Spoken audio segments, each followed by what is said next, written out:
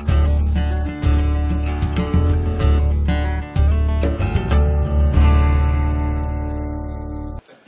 right, Habakkuk chapter 2.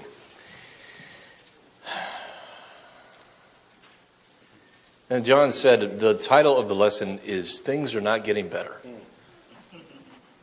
And, well, I don't know.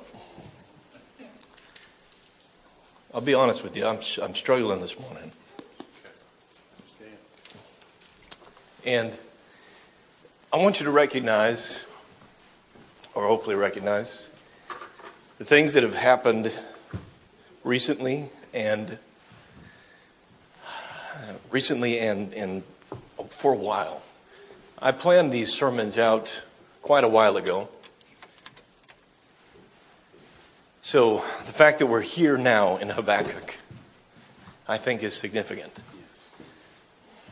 With all the stuff that's been happening, with the people that have been losing loved ones and the way things have been going, it's been kind of heavy around here. I don't know if you felt it, but I feel it. With the loss of loved ones, it gets, even though we know we're going to see them again in heaven, it's still heavy. It still hurts. And not too long ago, I received a text from a sister asking me if I could try and address the heaviness, the hurt that was happening. And I said, well, we're coming into Habakkuk, and I think that will actually, I was hoping would actually address that. But I had already planned that a long time ago. I want you to notice how God provides for us. Amen. In His providence, the lessons that I was teaching ended us up here at this time. And for me, I don't know about you, but for me, that is significant. Amen. The fact that God is speaking to me through His Word, and He's actually guiding us in His Word, and He's saying, hey, you guys might need something from me, especially right now, and here's something you can use. And I think Habakkuk is something we can use. In the very first chapter, what is the problem? Habakkuk is saying, there's all this injustice in the land. There's all this stuff going on, and God, you're not doing anything. And there's something going on, and you need to take care of it. And God says, yeah, you're right. And like John said, he's not happy with God's answer. God says, this is what I'm going to do. And what does Habakkuk say? He says, those people are worse than us, God. How can you use them to discipline us? Because they deserve it too. And in fact, when they triumph over us, like you say they will, they're going to worship their nets. They're not even going to give the credit to you. So why in the world would you use them? And then when you get to chapter 2, again, Habakkuk is speaking there, and God's second response comes in Habakkuk chapter 2. And the overall message of chapter 2 is things are not going to get better right away. Things are not getting better. And in my mind, I think that too. Things are not getting better. Now, I know things will get better. But right now, things are not getting better. And it hurts. And I'm struggling. And I need your help. And that's where Habakkuk is. Any of you snipers from the military? Anybody here a sniper? That's good to know. In some ways, that's good to know. The snipers have this little thing, not all of them probably, but some of them, called SLLS. When you're losing track of yourself, when you're out, for long times waiting for your target, you can lose track of things. You can slip up, and in that area of profession, a tiny slip up could mean your life. Yeah, somebody else's life too. SLLS. First thing you do when you feel like things are spinning out of control, or you're thinking, man, things are just not feeling right here. I got to stop. Number one, stop. Just stop what you're doing. S, stop. L, look around. What's going on around you? What's happening? What's happening around you? Where are you? What's going on around you? Where are you going? Where you been? Look around you. Then listen. What's happening around you? Waterfalls or The things in nature that you'd be listening for. But then again, in life, listen around or listen. SLLS. Then smell. Number 4, smell. What do you smell? Do you smell your target's cigarette way down there? Do you smell their campfire? Do they smell yours? Do they smell you? So that's for a sniper. But think about it just in your daily life. When you start feeling all discombobulated, if you stop, you look, you listen, and you smell. Just a time to kind of center yourself and to think, what's going on around me? What's happening? And to get you back on track. I think in Habakkuk 2, we have something very similar. It's not going to be stop, look, listen, smell.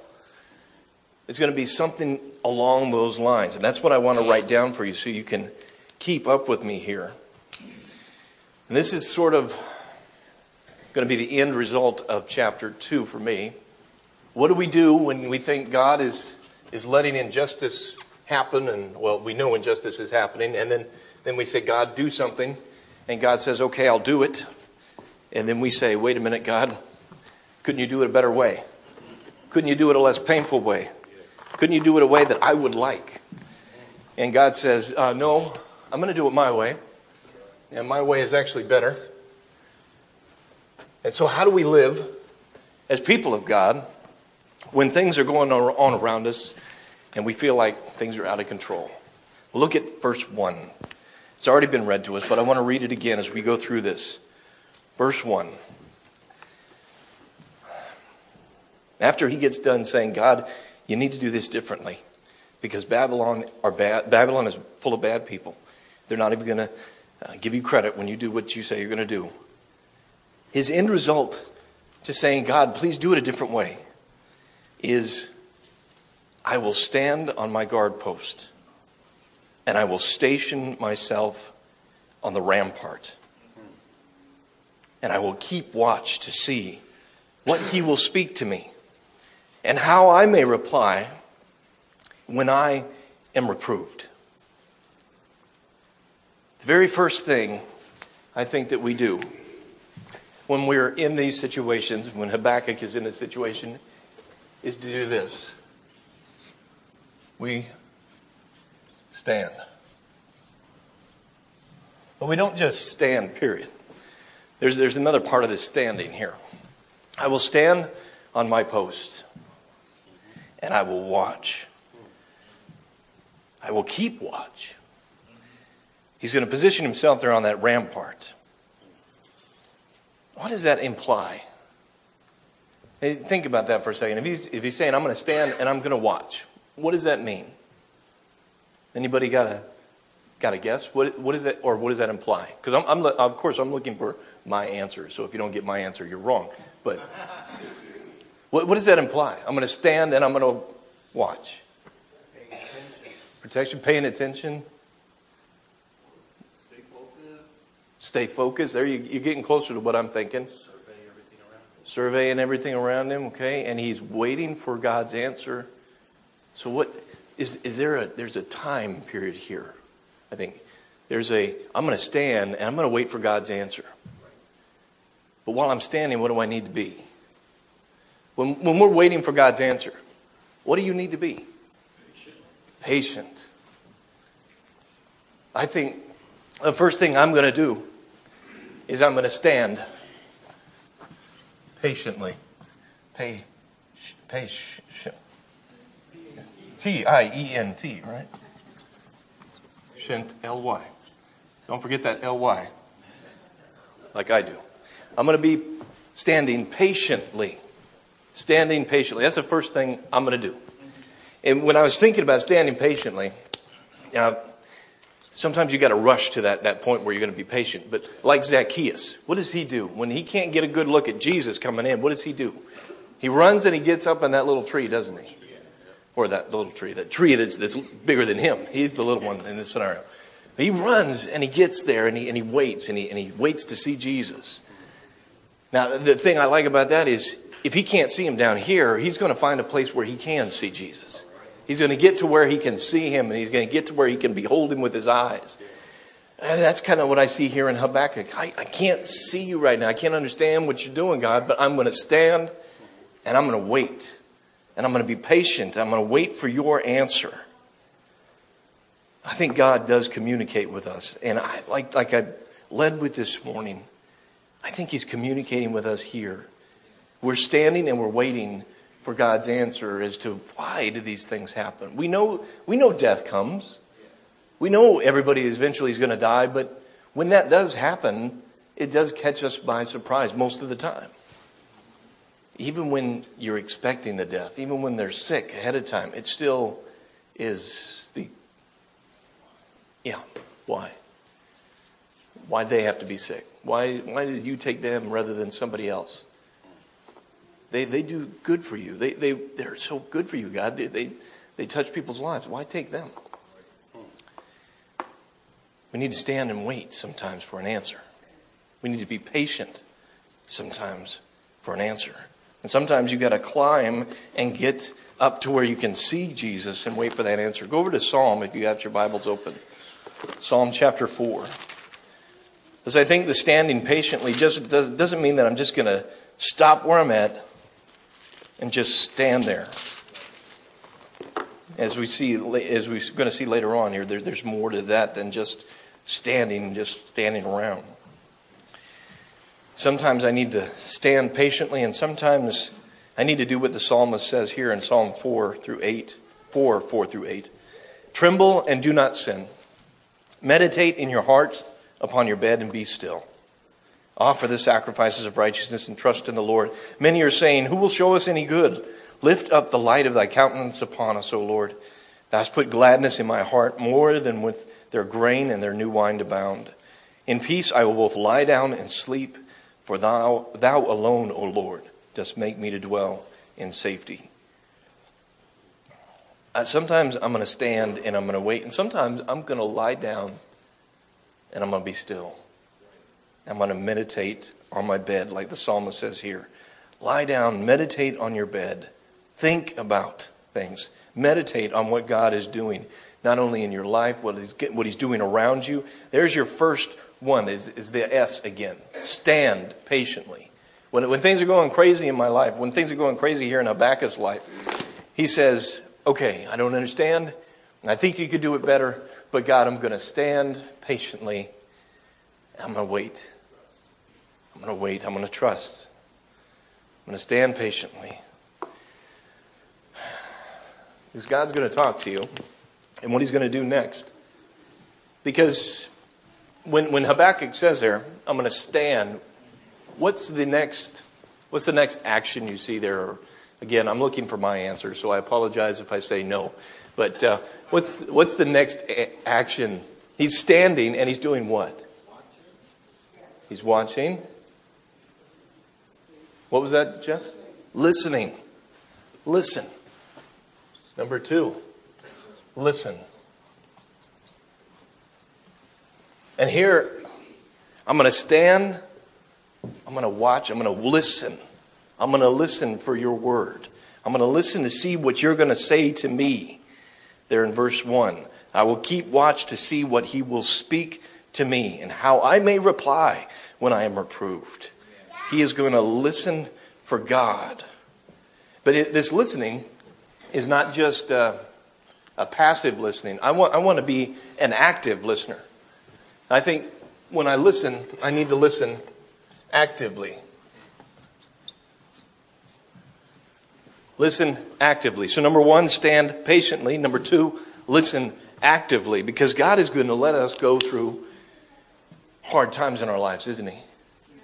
He's going to let us go through deserts in our lives. Just like he let the nation of Israel and put the nation of Israel through deserts. He's going to put us through them. He's going to let us go through them. And he wants us to go through them. Why?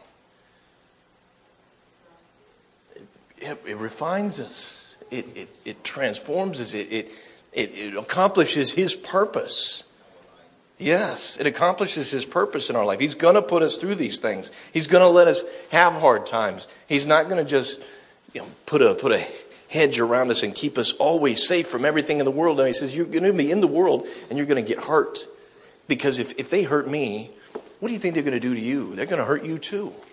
I'm going to let you go through this stuff. In fact, Peter talks about joining into Christ's sufferings and that we should expect to be in those things, in those sufferings, and taking a part of those sufferings. And if we're not taking a part of those sufferings, then maybe we need to check our lives and make sure that we're doing what God is asking us to do, because we should be suffering.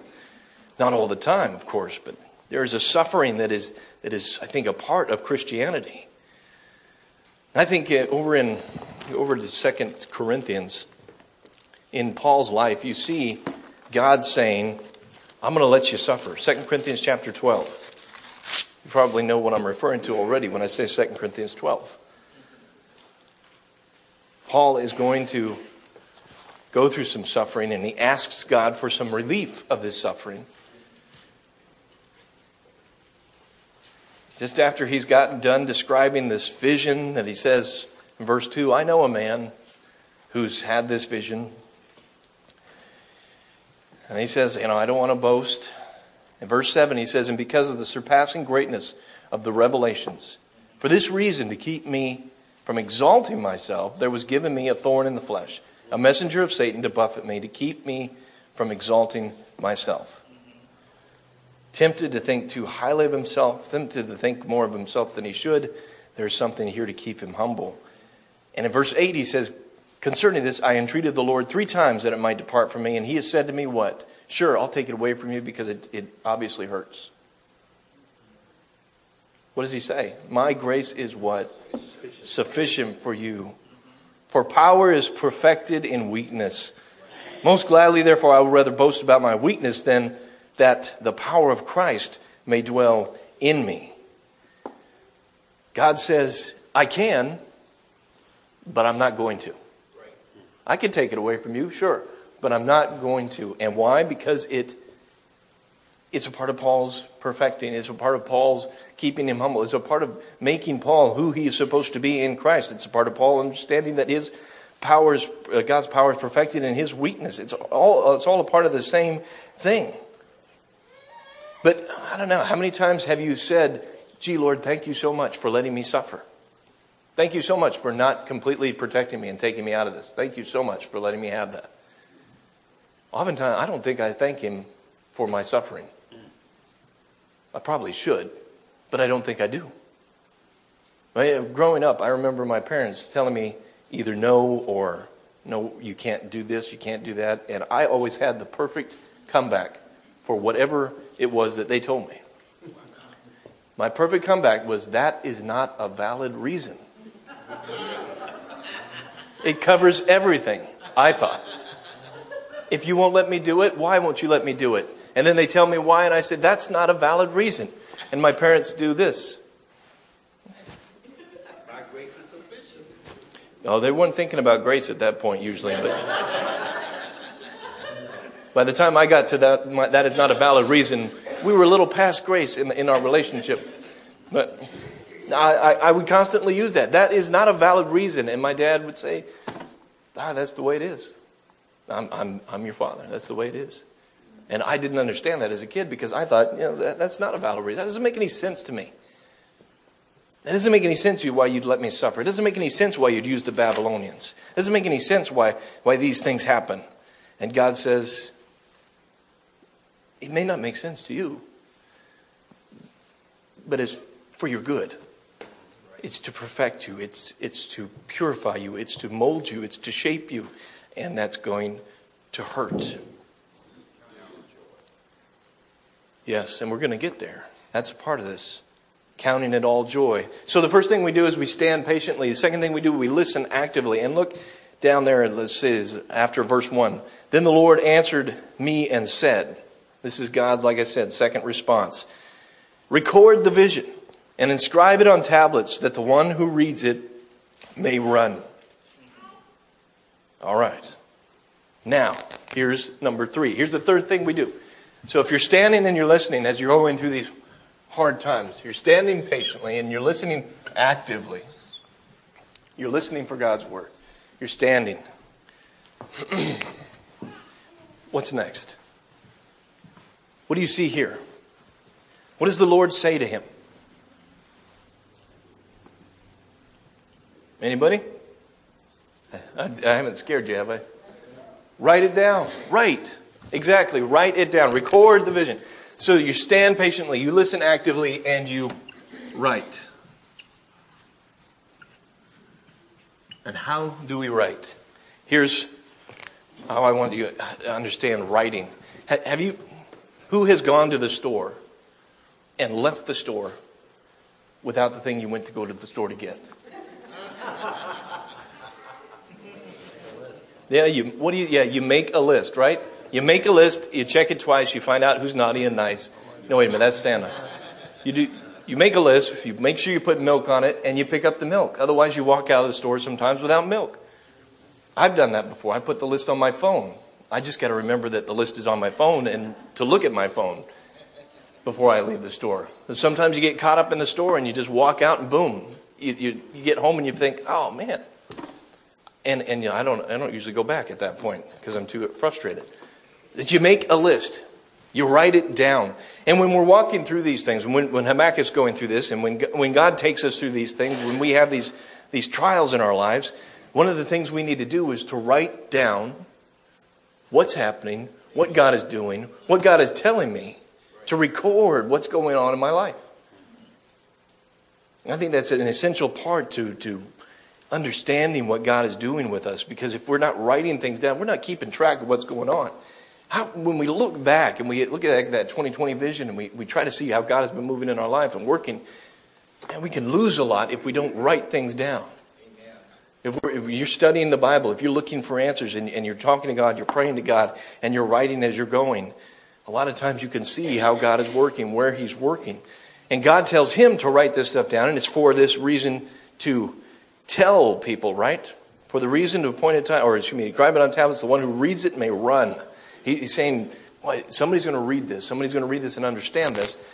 So when we're writing, in these times, these troubling times, when things aren't getting better, and we're struggling, I want you to write.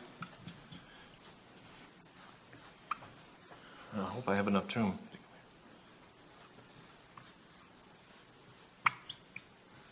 Hope that's right. I'm not a good speller. Declaratively, if that's... Can you read that? And if it's not right, just change it in your own notes. You don't have to write it down wrong. Declaratively. I want you to write declaratively. When I ask God, why is this happening? I need to be ready to record answers that He's going to give me. And I think God does answer us. A lot of times it's not immediate. A lot of times it's hard to understand. But as I'm writing things down, as I'm going through these things, I can see God working. Another key or another point in this writing down is that I'm going to be perhaps helping somebody else along the way. After I get through my struggles, what happens? A lot of times you meet people that are going through similar things. And what do? You share your experiences with them, don't you? But if I don't remember my experiences, if I'm not keeping track of my own experiences, then I'm going to have a harder time sharing my experiences with people. I'm going to not be able to declare how God is working so well in my life and so much in my life. I see Habakkuk standing patiently, listening actively, and writing declaratively here in these first 3 verses. And for me, in tough times, in these times, I do the same thing. But what's the last thing he does? Because God says, write it down, that the one who reads it may run. And then in verse 3, he says, for the vision is yet for the appointed time. It hastens toward the goal, and it will not fail. Though it tarries, wait for it, for it will certainly come. It will not delay. So as you're writing things down, in fact, I remember a guy from Puyallup who always told new Christians to write down what they were thinking, what was going on in them right then after they were immersed. What is going on? Why did you make this decision? So you can look back on it and say, this is why I gave my life to Christ. This is what happened. As you're writing those things down, in that very next verse, what is Habakkuk told to do? What do you see in that one? Wait. Exactly. Wait. And as he waits, what is he waiting for?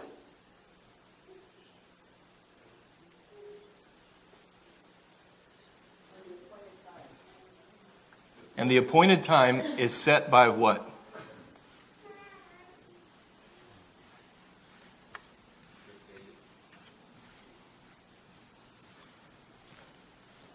Wait on Him. Wait on God. God's setting the appointed time. God is deciding when this is going to happen. And He says, I want you to wait for me. It's that, you've probably heard that phrase, wait for it. And when you hear wait for it, what's coming? Something is coming. Wait for it. Usually it's a joke, right? But this, God is saying now, wait for it. Wait for me. When I'm waiting, a lot of times I wait on me. I wait on my time, on my power, on my schedule. But Habakkuk is told to wait on God, on His schedule, on His time, on His understanding, all of that. Wait on Him. And here's where that James comes in. I think when he's talking about all these trials and all these things that you might be going through, the very first chapter, and he says, you're going to bear up underneath all of this.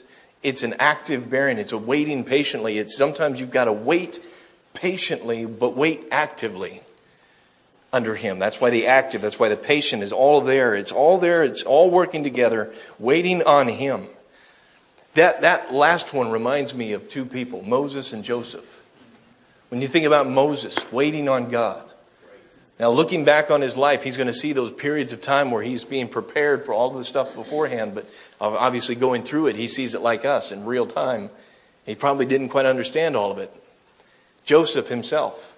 Well, going back to Moses. What in Acts, what does it tell us about him understanding God's role for him? He says in Acts chapter 7 there that he knew that God was asking him to free his people, but he didn't quite understand because that's why he went and killed the Egyptian slave. Acts chapter 7. It gives you an insight into why Moses killed the slave to begin, or the guard to begin with. Because he knew that God was asking him to free his people, but God says, no, that's not exactly how I want you to do it. In fact, let's go over there really quick in case you're not familiar with that verse, because it's an interesting insight into Moses' mind and what he's doing. Acts chapter 7.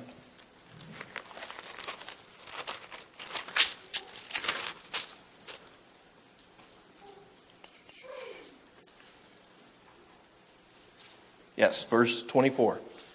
And when he saw one of them, actually verse 23 gives you the age.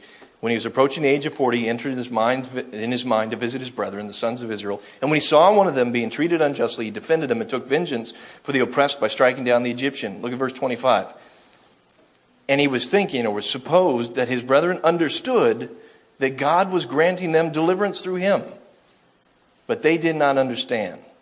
I don't think he even understood at that point exactly what was going on in his life and how God exactly was going to grant deliverance through him, through his people. All of this, he supposed that his brethren understood.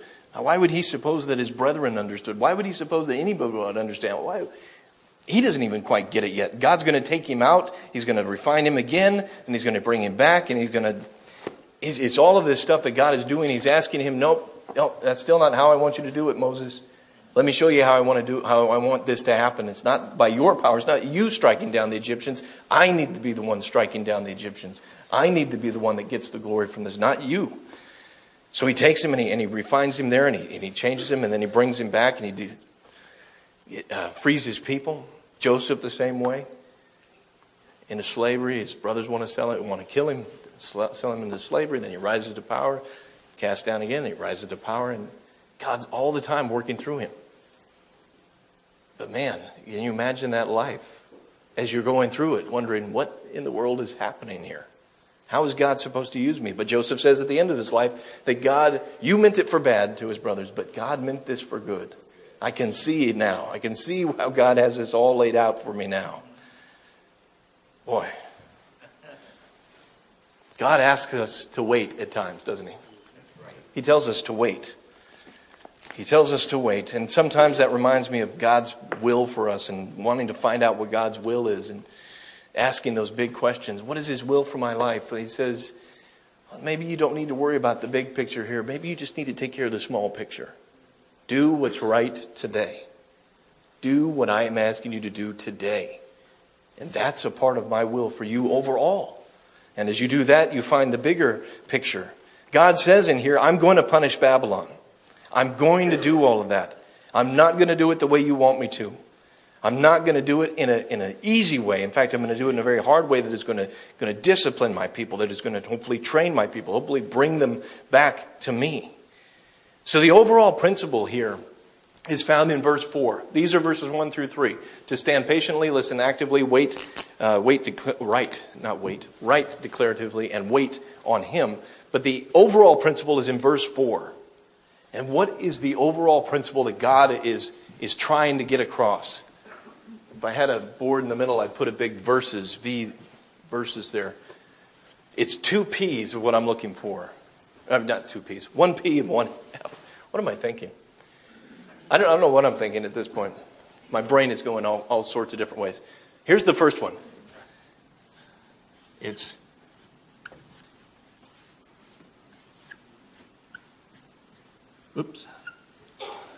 pride. And if I had a board in the middle, it would say big verses. Pride versus what? Faith. Faith. Exactly. Faith. Pride versus faith. What is God saying? Overall principle here for His people, for any people. He's saying the overall principle is pride versus faith.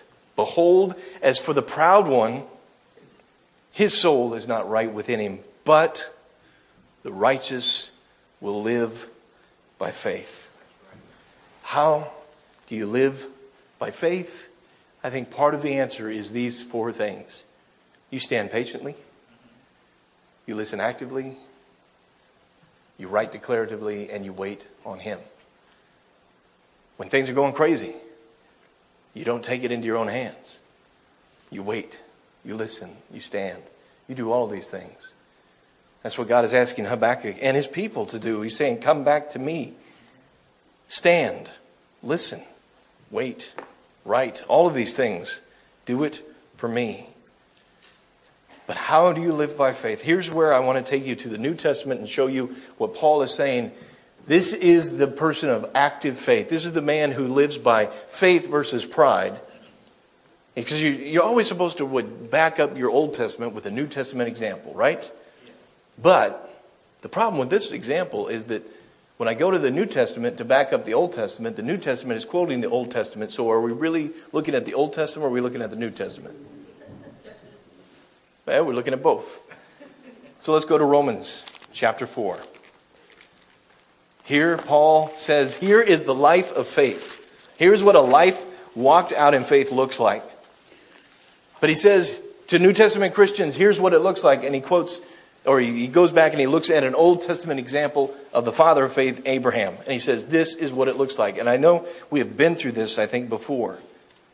But I want to point it out again, because if we're talking about the proud versus faith, and God is saying, the righteous will live by faith. I want you to do this for me. I want you to live this way. This is how God wants us to live. And these, I'm going to give you these probably pretty quickly. So if you don't get them, you can always ask me later. I want you to start in verse 12. It picks up in verse 12. We're picking up in the middle of a thought here. He's talking about the circumcision, the uncircumcised, when he was reckoned as righteous. He's talking about before circumcision, after circumcision, he received the sign of circumcision, all of this there. In verse 12 it says, and the father of circumcision to those who are not only of the circumcision, but who also follow in the steps of the faith of the father Abraham, which he had while uncircumcised. For the promise to Abraham or to his descendants that he would be heir of the world was not through law, but through the righteousness of faith. For if those who are of the law are heirs, faith is made void and the promise is nullified. For if the law brings about wrath, and where there is no law, there is neither is there violation. For this reason it is by faith, that it might be in accordance with grace, that in order that the promise may be certain to all the descendants, not only to those who are of the law, but also to those who are of the faith of Abraham, who is the father of us all. As it is written, the Father of many nations have I made you in the sight of him who believed, even God, who gives life to the dead and calls into being that which does not exist. In hope against hope he believed, in order that he might become a father of many nations. According to that which had been spoken, so shall your descendants be. And without becoming weak in faith, he contemplated his own body, now as good as dead since he was about 100 years old, and the deadness of Sarah's womb. Yet, with respect to the promise of God, he did not waver in unbelief, but grew strong in faith, giving glory to God, and being fully assured that what he had promised, he was also able to perform. Therefore also it was reckoned to him as righteousness. Now not to his sake, for his sake, only was it written that it was reckoned to him, but for our sake also, to whom it will be reckoned, as those who believe in him who raised Jesus, our Lord, from the dead, he who was delivered up because of our transgressions and was raised because of our justification. So here Paul says, in the very end of that, it's for your sake too. It's not just for his sake. It's for your sake now. And consequently for our sake right now that we're reading these things. As you look back there in these verses here, and I've got them outlined in my little Bible here, and I'm going to read them to you really quickly. Verse number 12, the following in his steps. That is a walking faith. That is an active faith. That is a faith that moves. When God says, I want you to move to this land that you don't know anything about, he says, okay, I'll move. And you walk. You don't even know where you're going, but you walk. And that's part of this faith that we live by, where it's a walking faith. It's not a static, it's a moving, it's a growing faith. And in verse 16, by this faith, in accordance with grace, the promise may be certain. This is a humble faith. It's by his grace. It's not by our power. It's not because I can do it. It's, again, back to Habakkuk. The proud person is going to have a problem. The humble person is going to live by faith. That's who I'm looking for. I'm not looking for the proud. I'm looking for those who will live by faith. This humble faith that Abraham had. Because it's God's grace, not my power, that it works out. Verse 17. He gives life to the dead. He calls into being that which does not exist. This humble faith, this walking faith, is an incredible faith. God calls something from nothing. God, despite of my experience, despite of what I think can happen, I believe when God says, I can do this, I believe he can do what he says. And that's a part of this faith that he's saying, you need to live by this faith. Do you believe I can take care of you over the Chaldeans, over the Babylonians? Do you believe that I can provide for you? Obviously you don't, because you're taking matters into your own hands. And there's injustice in the land. There's all this stuff going on. You don't believe me. And God's saying, I want you to believe me. And so because I want you to believe me, I'm going to send these people to discipline you. And maybe then you'll start believing that I can do what I say I'm going to do. That's this walking faith. That's this humble faith. That's this incredible faith. And verse 18 is a hoping faith. He hoped against hope. That what God said he could do, he would do. Hope against hope. It's a hoping faith. In verse 19, it's a fact-facing faith. Fact-facing. I know my wife can't have kids. Her womb is dead. But what does God say? You're going to have a son. It's fact-facing. I know what that says, but God says he can do it. Okay, I believe you. Fact-facing. God's facts. Verse 20, it's unwavering. He did not waver in unbelief, but he grew strong in faith. Boy, all of this stuff. And what's interesting about that is, if you remember back to the story, he tries, I think, different ways to fulfill God's plan. And he lies through it. He does a whole bunch of things that don't line up with what we think of the father of faith, right? I'm going to lie about my wife. Oh, no, she's my sister. Oh, no, she's not your sister. Oh, I'm scared. Let's try to have the kid this way. Let's give him my handmaiden. No, God doesn't want it that way either. And he's going to do it the way he wants to. But what this unwavering faith is not a faith that never makes a mistake. Because we see the father of faith making mistakes. We see people like David making mistakes. It's not a faith that doesn't make mistakes, but it's a faith that keeps walking even though we make mistakes. It's a faith that can make mistakes and still be forgiven. We don't have to be absolutely perfect because God is the one that's perfect. Jesus is the one that's perfect. And he makes us perfect. But I'm not going to be perfect. And I love that about the faith. Verse 20, or excuse me, still verse 20. He grew strong in the faith. It's a unwavering faith, but it's also a God-glorifying faith. Because you know where this is coming from. I'm going to glorify you because I've made mistakes and you still love me. You still want me and I still make mistakes and you still love me. Verse 21, it's power-orientated. God has the power. He's going to do what he wants to do. I need to obey him. Just like in Habakkuk. I've got the power here. Let me show you so that you will come back to me. Here is that life of faith described in the life of Abraham to New Testament Christians and subsequently us today. This faith that is a walking faith. It's a humble faith, incredible faith, fact-facing, unwavering. All of these things, God-glorifying, power-orientated. It's all of these things. It's a life of faith. Tonight, if you come back tonight, we're going to explore just a little bit more about pride versus faith. And the overall purpose, I think, of his message there in Habakkuk 2. But that will get you started. If you don't come back tonight, you've got something to look at today and the rest of the week if you look at your Bible at all. Look at Habakkuk 2 and look at Romans chapter 4. If you want to see how the righteous live by faith, look at what Paul describes as of Abraham. Look how he describes his walk. Not a perfect walk, but a walk that is forgiven because of God's grace and his mercy. This morning I'm going to give you this lesson. This is yours. This is yours for you to do with what you please. It's been a tough lesson for me this week with stuff going on, with losing people and then losing my father-in-law. It's been rocky because you do ask those questions. Why are things happening the way they happen? Why do you let things happen this way? What are we supposed to do with that, God? For me, I'm going to stand patiently.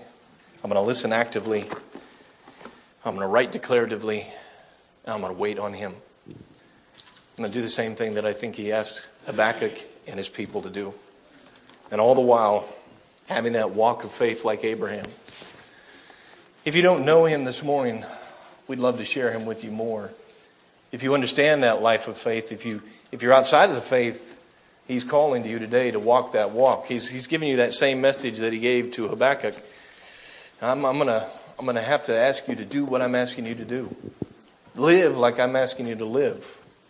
Because there is an ultimate punishment for not living that way. God says, I am just, I am righteous, and therefore, when I say you need to live this way, then the opposite is also true. If you don't, there's something waiting for us. But we don't have to end up there. We don't have to end up in the hell that is created for the devil and his angels. We can be a part of that righteous that live and walk by faith. If you're not a part of that this morning, let us talk to you. Let us pray with you. Let us study with you to see this Jesus Christ, who is the King of Kings and the Lord of Lords, who loves you, who died for you and has given his life for you so that you could be united with him.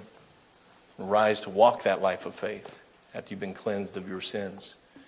If you need that this morning, or if you need the prayers of this body this morning, pray that you do that as we stand and as we sing.